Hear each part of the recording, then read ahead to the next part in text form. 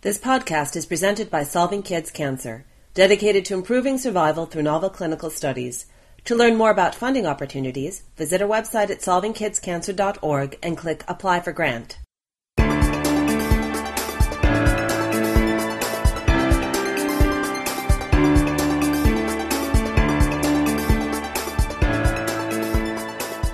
This week in Pediatric Oncology, the podcast about new advances for childhood cancer.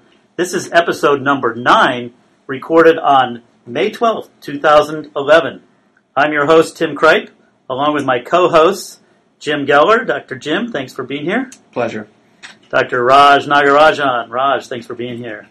It's awesome. And Dr. Lionel Chow. Lionel, thanks for coming. I'm really excited about today's podcast. Great.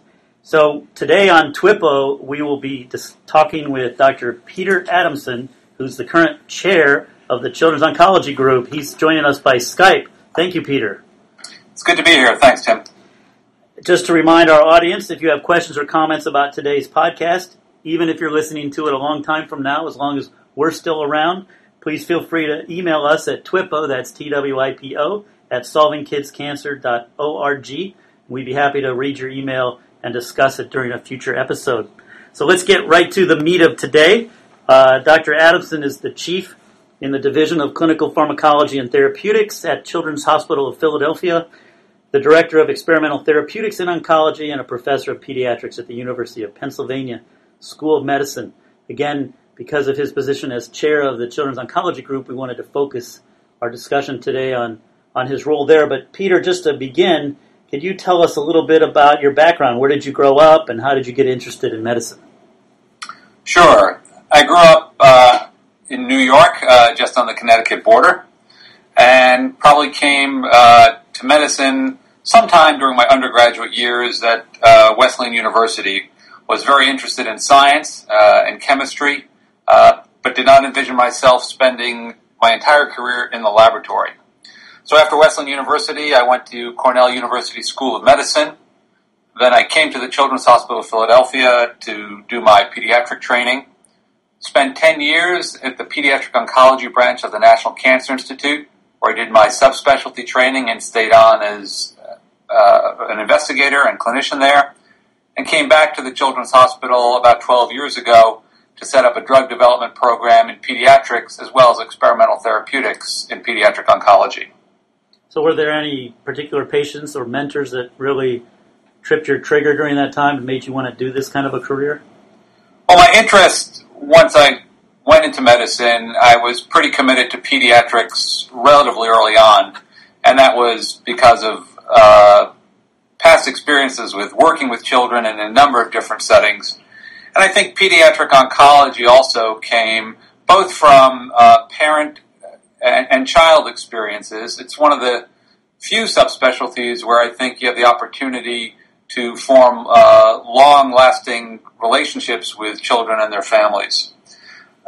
Mentor-wise, I've been very fortunate all along the way as far as who would mentor me.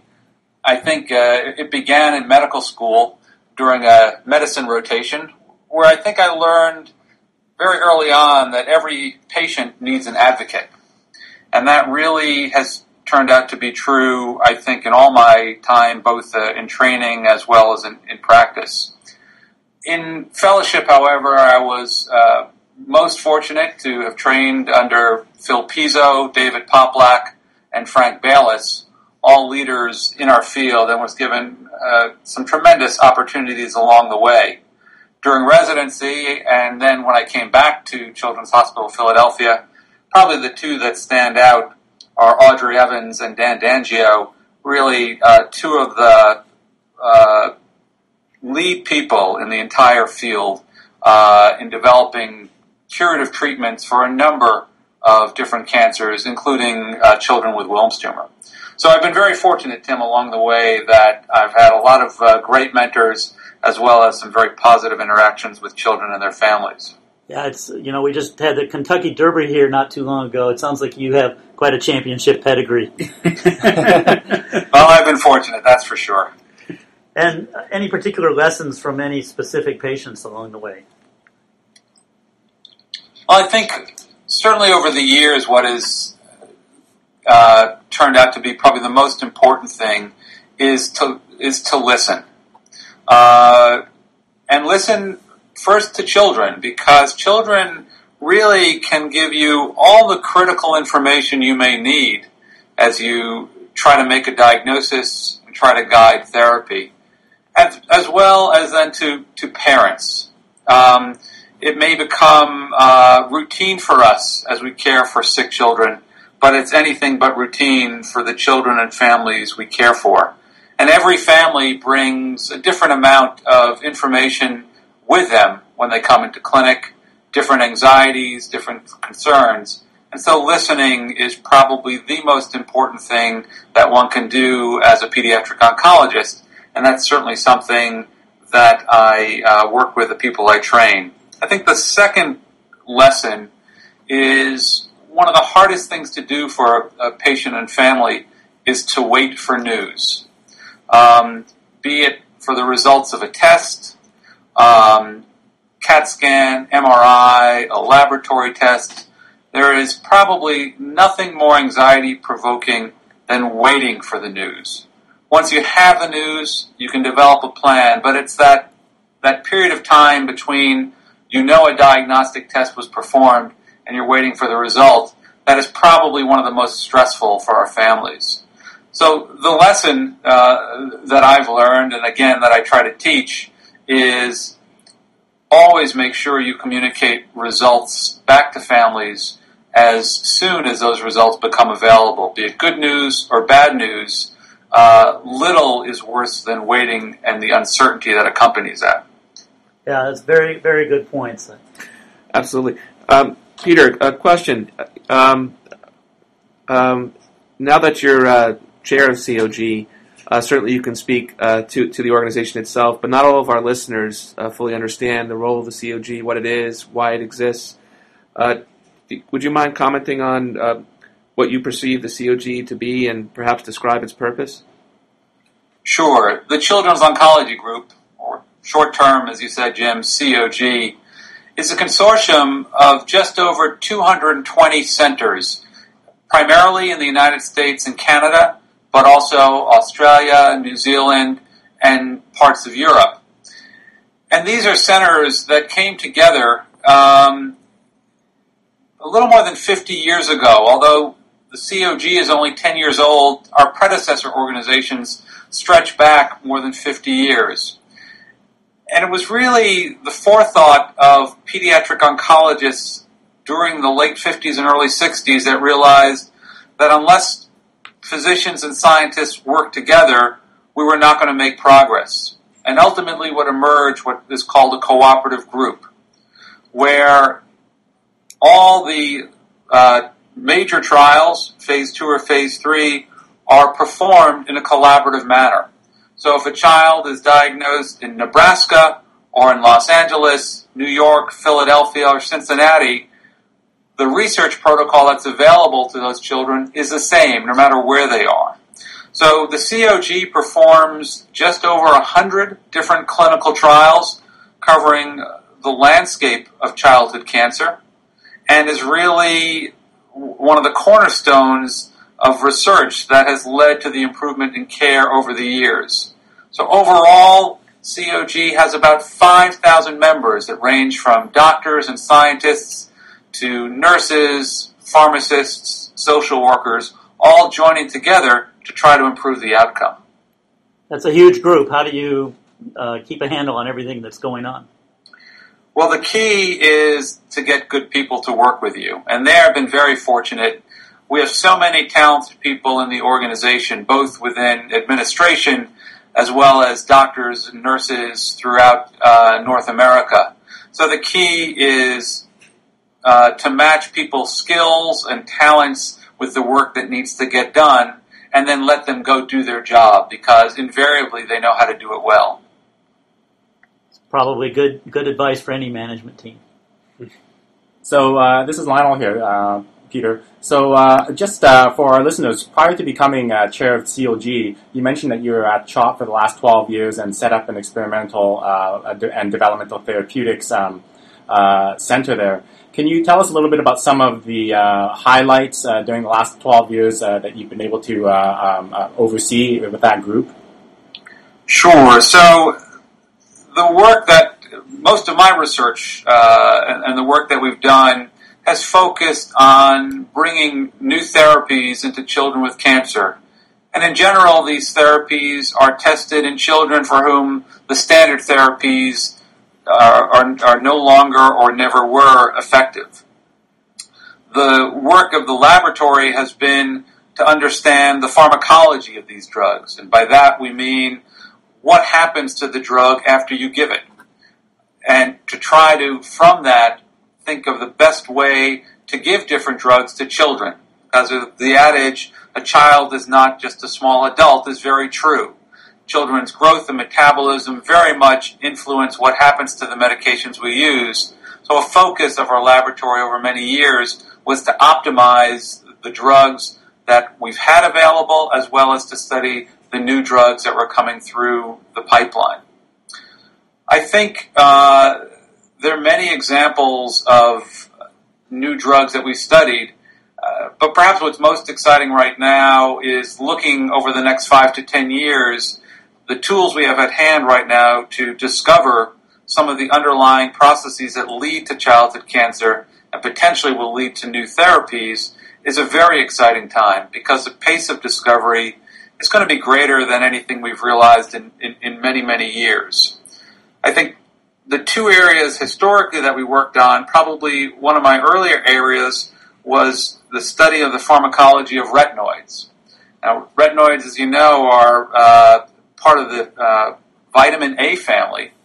And it turned out for a very rare form of leukemia called acute promyelocytic leukemia, or APL, vitamin A in this particular form called retinoic acid is an incredibly effective treatment. And it turned out that the pharmacology of retinoic acid was very unusual. And a lot of the work that we did led to using retinoic acid in a much more effective way. And it contributed in part to transforming what was a very difficult to treat leukemia into a leukemia right now with a very good outcome. So that was very gratifying to apply laboratory work and directly impact how we treat both children and adults with that type of leukemia. I think more recently, one thing that we've been trying to determine is how can we more efficiently study new drugs in what's called early phase testing, so we can move them forward and really determine, are they going to improve the outcome for children. So with a number of colleagues, including Jeff Barrett and Jeffrey Skolnick, we developed a new type of trial design for early phase studies that we believe is going to shorten the time it actually takes to complete those studies. So those are two examples, both one a method and then one very particular with a type of drug that was developed, that come to mind when you ask the question. Would you mind expanding on that trial design a bit more? Sure. So the design, we called it the Rolling Six method. And it's for phase 1 trials. So phase 1 trials are the first clinical trial.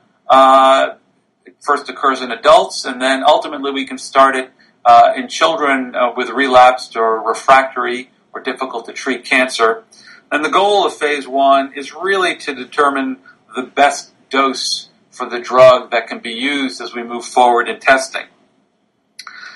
And what happened historically, and to some extent still happens, is we treat small groups of children, meaning 3 children at a time, to make certain we're understanding everything we need to know at that dose before deciding whether we should increase a dose, stay the same, or potentially decrease a dose. And so the bulk of time that we were spending would be we're waiting for information to come back. And what we ended up doing is, because we know that we will always study more than 3 children at a particular dose, we looked back at a little more than 20 years of data and developed a computer model that could simulate if we changed how we did this and instead of waiting after 3 patients, treat simply from 3 to 6 at a time, we were able to simulate what would actually happen. Would it put more children at risk, yes or no? Would it, in fact, be a more efficient process? And what we learned is we wouldn't be putting more children at risk, and it would, in fact, increase the efficiency. So through rather powerful computer modeling, coupled with a lot of data, we were able to change, and the FDA has accepted this trial design for new drugs in children with cancer. Is that being used in the adult world as well? Well, it is not being used in the adult world because the adults have a different set of challenges. Adult phase 1 trials generally start at extremely low doses, and often those doses are very unlikely to have any effect. In pediatrics, we start based on the doses in adults that either had an effect or were producing evidence that they should have an effect. So we start at much higher doses, and therefore we don't have to study as many dose levels as the adults do.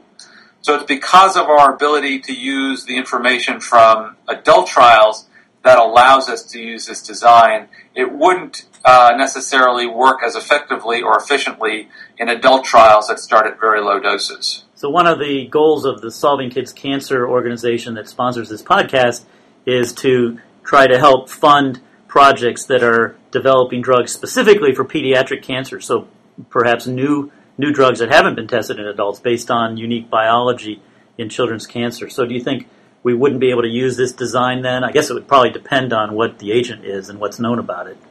I think that's right. Although the earliest anti-cancer drugs were in fact studied in children in the 40s and 50s with drugs similar to methotrexate or 6-mercaptopurine, the drugs that we treat for children with acute lymphoblastic leukemia. For the past several decades, with few, if any, exceptions, cancer drugs are first studied in adult patients to get the initial safety testing. I think we may well find a time in the not-too-distant future when the drug is actually highly specific to a childhood cancer and does not have a role in an adult cancer.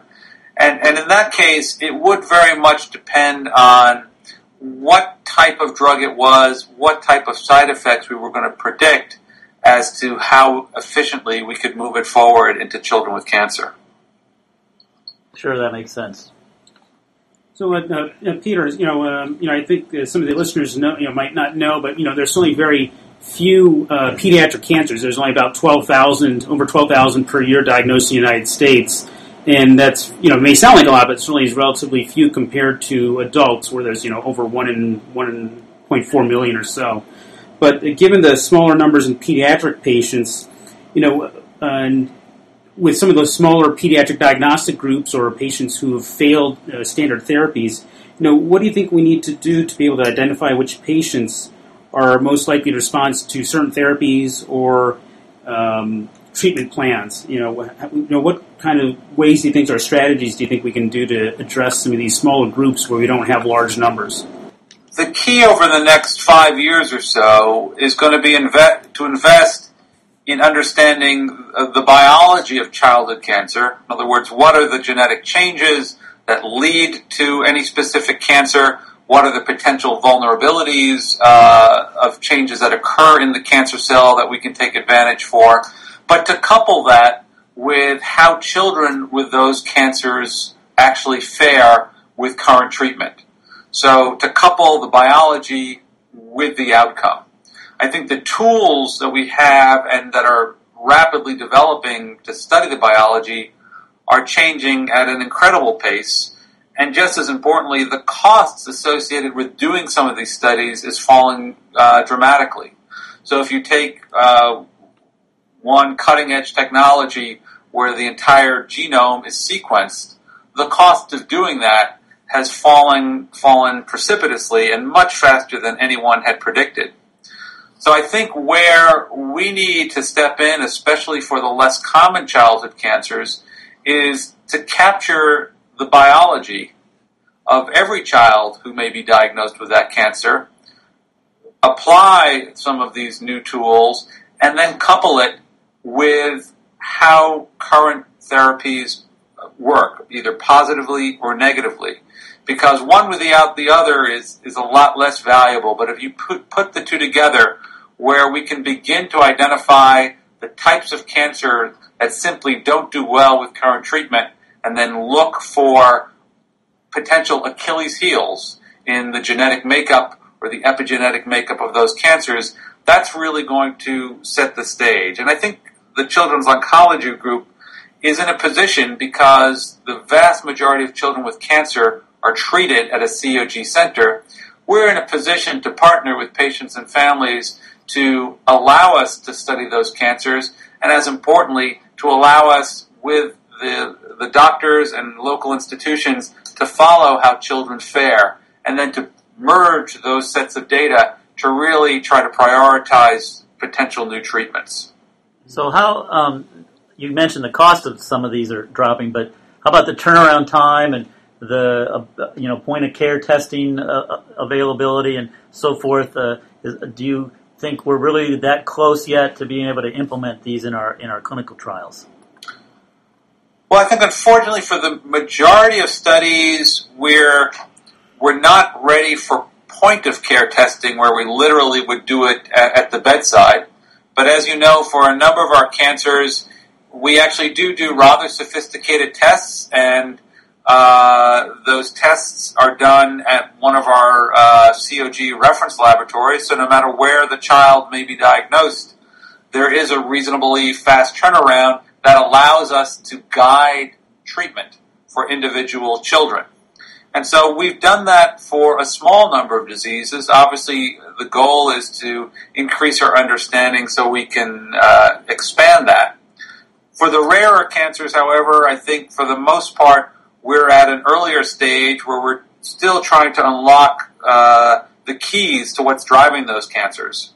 And that's where it becomes critically important to try to capture as much information as we can with every child who may be diagnosed with a rare cancer. Peter, as a follow-up to that, as we learn about unique signatures, let me give you an example when I ask this question. In the adult world, the more we learn about the molecular signatures of a relatively common cancer, the more we split up that cancer into perhaps less common groups. So I think even in the adult oncology world, they're starting to face issues of numbers, although certainly nothing compared to what we've always faced as far as putting a full group together for clinical study. We've obviously faced this in pediatrics all along. As we move forward in sub-analyzing and sub-defining the different pediatric cancers, analogous to what we face now with rare cancers as a group, how do you foresee us being able to triage what's most important? Where do we apply our resources? It seems a bit daunting to the idea of trying to treat 1,000 different subcancers all at once. Do you have any vision about how that might play out in novel trial designs or alternatively? Well, I think you really hit upon some of the key challenges we have. But I think it is an incredible opportunity for our entire field of pediatric oncology. I think you rightly point out that some of the the common cancers in adult patients are going to become, in fact, very rare cancers. And we've been able to make advances with cancers that would be considered extraordinarily rare in the adult population.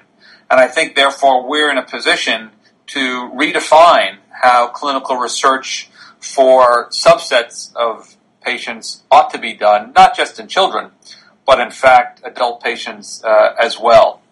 The hope, of course, is that we have a limited number of subsets that we have to go after, and I think there's reason to believe that is going to be the case. I think it's going to be easier to sort out in many childhood cancers than it will be for adult cancers, where the preponderance of the genetic changes may not be fundamental to the malignant process, whereas in childhood cancer, the likelihood that if you see a change, it may be a critically important change.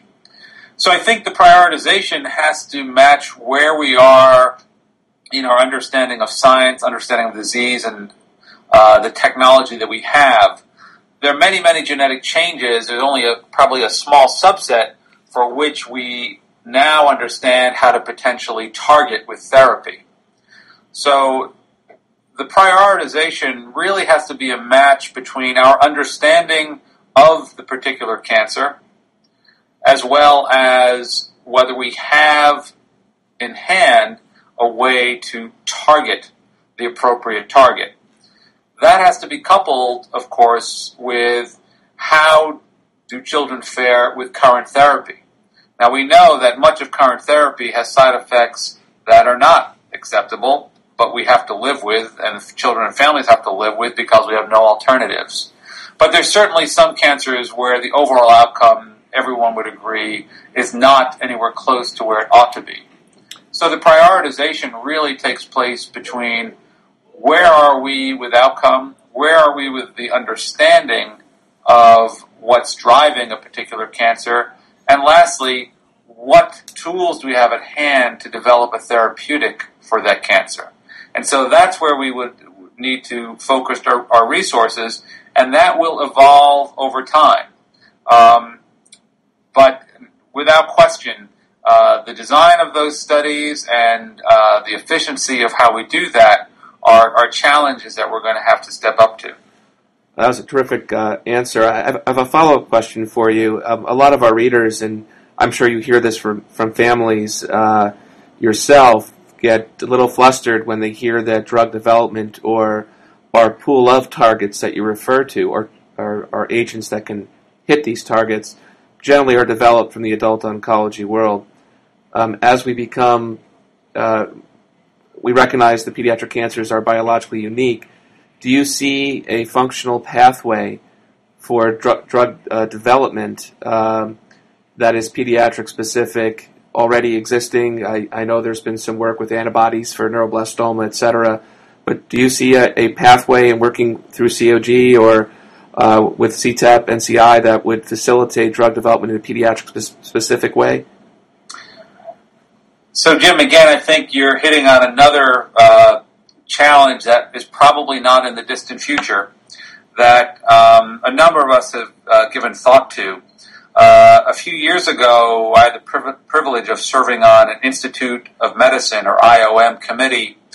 And as you know, the IOM brings together experts from diverse areas, medicine, basic science, economics, policy, law, and to come up with recommendations for problems that can speak to Congress, it might speak to the FDA, might speak to a number of different federal programs. And one of the major outputs of that meeting was a report on how will we develop therapy for childhood cancer when there is no parallel for the adult cancer. And what was the fundamental recommendation of the IOM report was that it would take a unique entity, a public-private partnership, that in essence was a virtual drug company.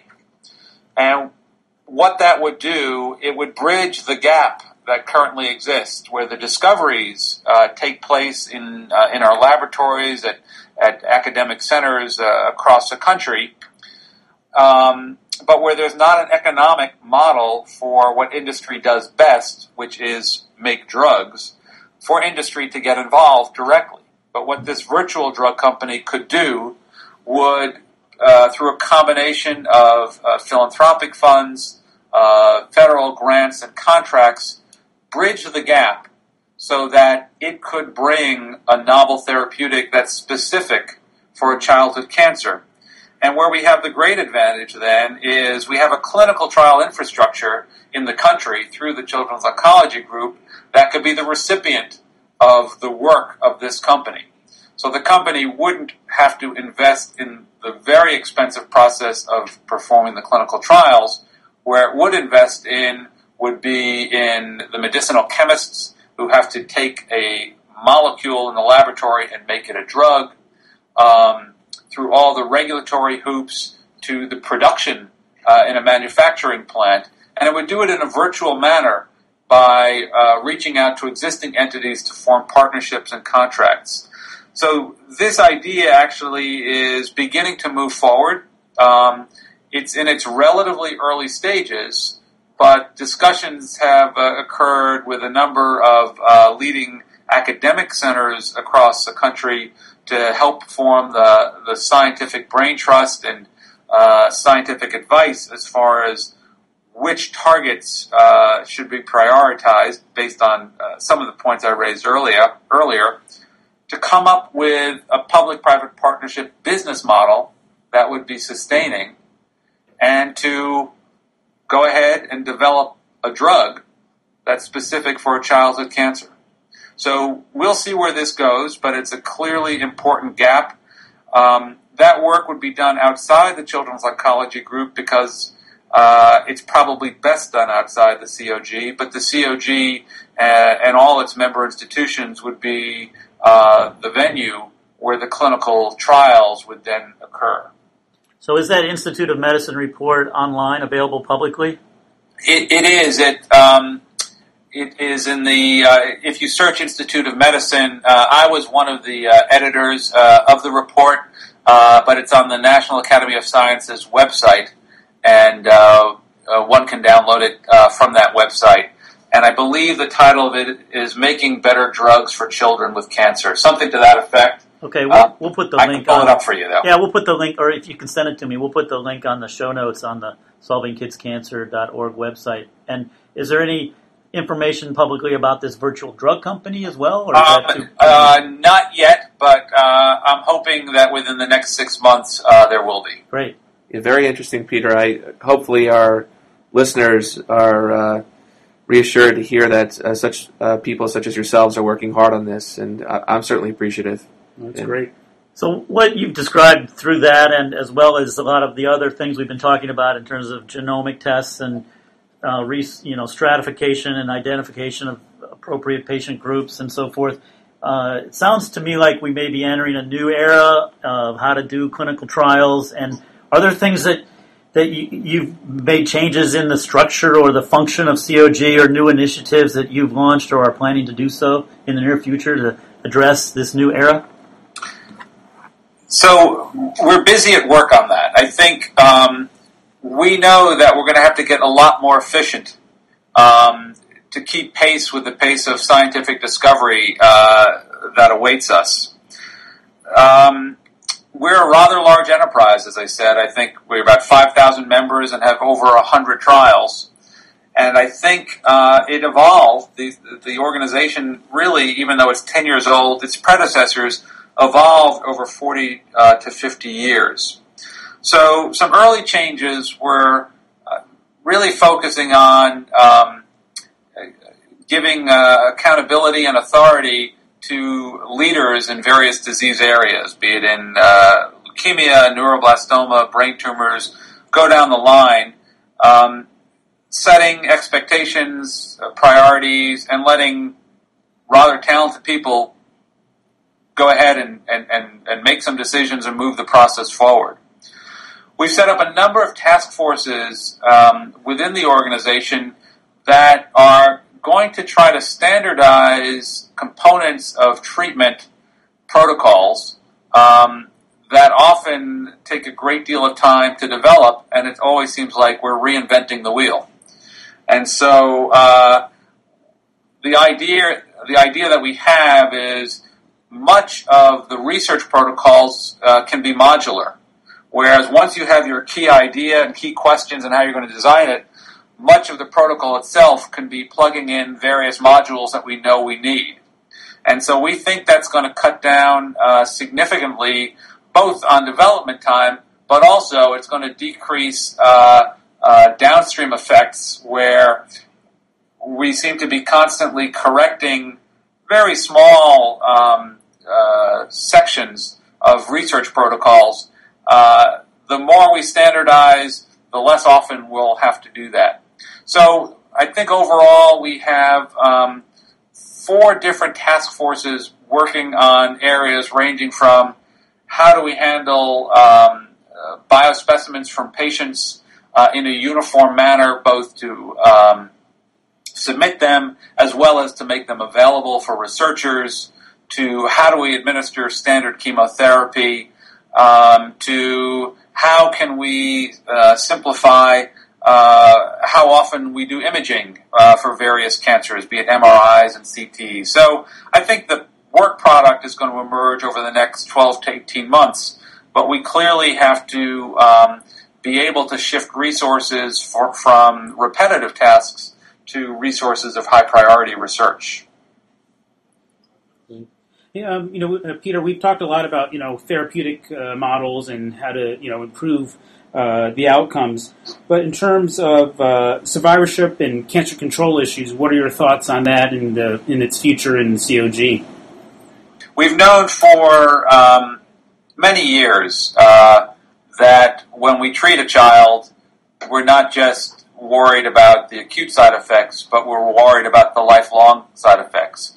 The children we cure have life expectancies anywhere from 70 to 80 plus years. And so that's a long period of time where some of the effects of our treatment might display themselves. And we're in a fortunate position that we're close to 80% of children being cured today of cancer. What that translates into is about 1 in just over 300 adults, I believe, is a most recent figure, and it may be I may be getting the data incorrect, but a very high fraction of adults today are survivors of childhood cancer. So this has become a very large population of survivors that we need to understand what medical issues they may be facing for 2 reasons. Obviously, to improve their lives, but also to inform current generation of treatments as far as what we should do differently as we learn about some of these later effects. We've learned a great deal, as you know, about the cardiac effect of some of our therapy, the impact on brain development from radiation therapy, and you can really go down the line as far as virtually every organ system being potentially at risk for different therapies. So survivorship studies, we have some extremely talented investigators that are leading the way there. And I think that's going to be an area of research that is going to become increasingly important simply because we've become increasingly successful in curing children with cancer.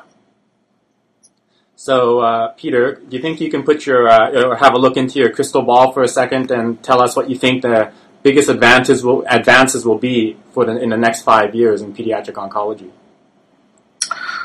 Well, on the discovery side, on the laboratory side, I think over the next 5 years, our understanding of what the driving processes behind childhood cancer, though that information is going to increase and expand at I think a pace that we really can't imagine. We're going to know more about what drives the malignant process for children with cancer in the next 5 years than we've learned in the past 50. So it's going to be an era of discovery. Without question, a remarkable era of discovery. The challenge, of course, then, is how do we take those discoveries and make better treatments? And I think there's enough data and enough early data that in certain areas we really are going to bring targeted therapy into the everyday care of certain cancers. Are we going to completely get away from chemotherapy? Probably not in the next 5 years. Are targeted agents going to be embedded in a number of treatments for childhood cancer? Absolutely. So, in summary, 5 years from now, our understanding is going to be remarkable. The challenge that we'll bring is how do we then develop the targeted therapies that are directed at what we think are the fundamental changes in the cancer cell. and to develop clinical trials that can very efficiently get at those questions. Well, that, I think, is a nice tone of hope that we can probably finish up on here. A good way to end it. So, Peter, I thank you very, very much for being with us today. It's been a terrific conversation. I hope our listeners have enjoyed it as much as we have. So thanks for being here. Thanks, Peter. Yeah, thank you. Thank you. It's been a pleasure. Have a good day. So I'm hoping that if any of our listeners do write in, that you'd be happy to field some of their questions if I send them to you, or even join us for another episode someday. Would welcome the opportunity for both. Great. And to our listeners, if you would like to send in questions, remember the email address is TWIPO, TWIPO, at solvingkidscancer.org. And the more we learn, communicate, share ideas, and work together, the faster we'll reach the day when all childhood cancer is preventable or curable. As always, keep up the fight, and thanks for listening to This Week in Pediatric Oncology.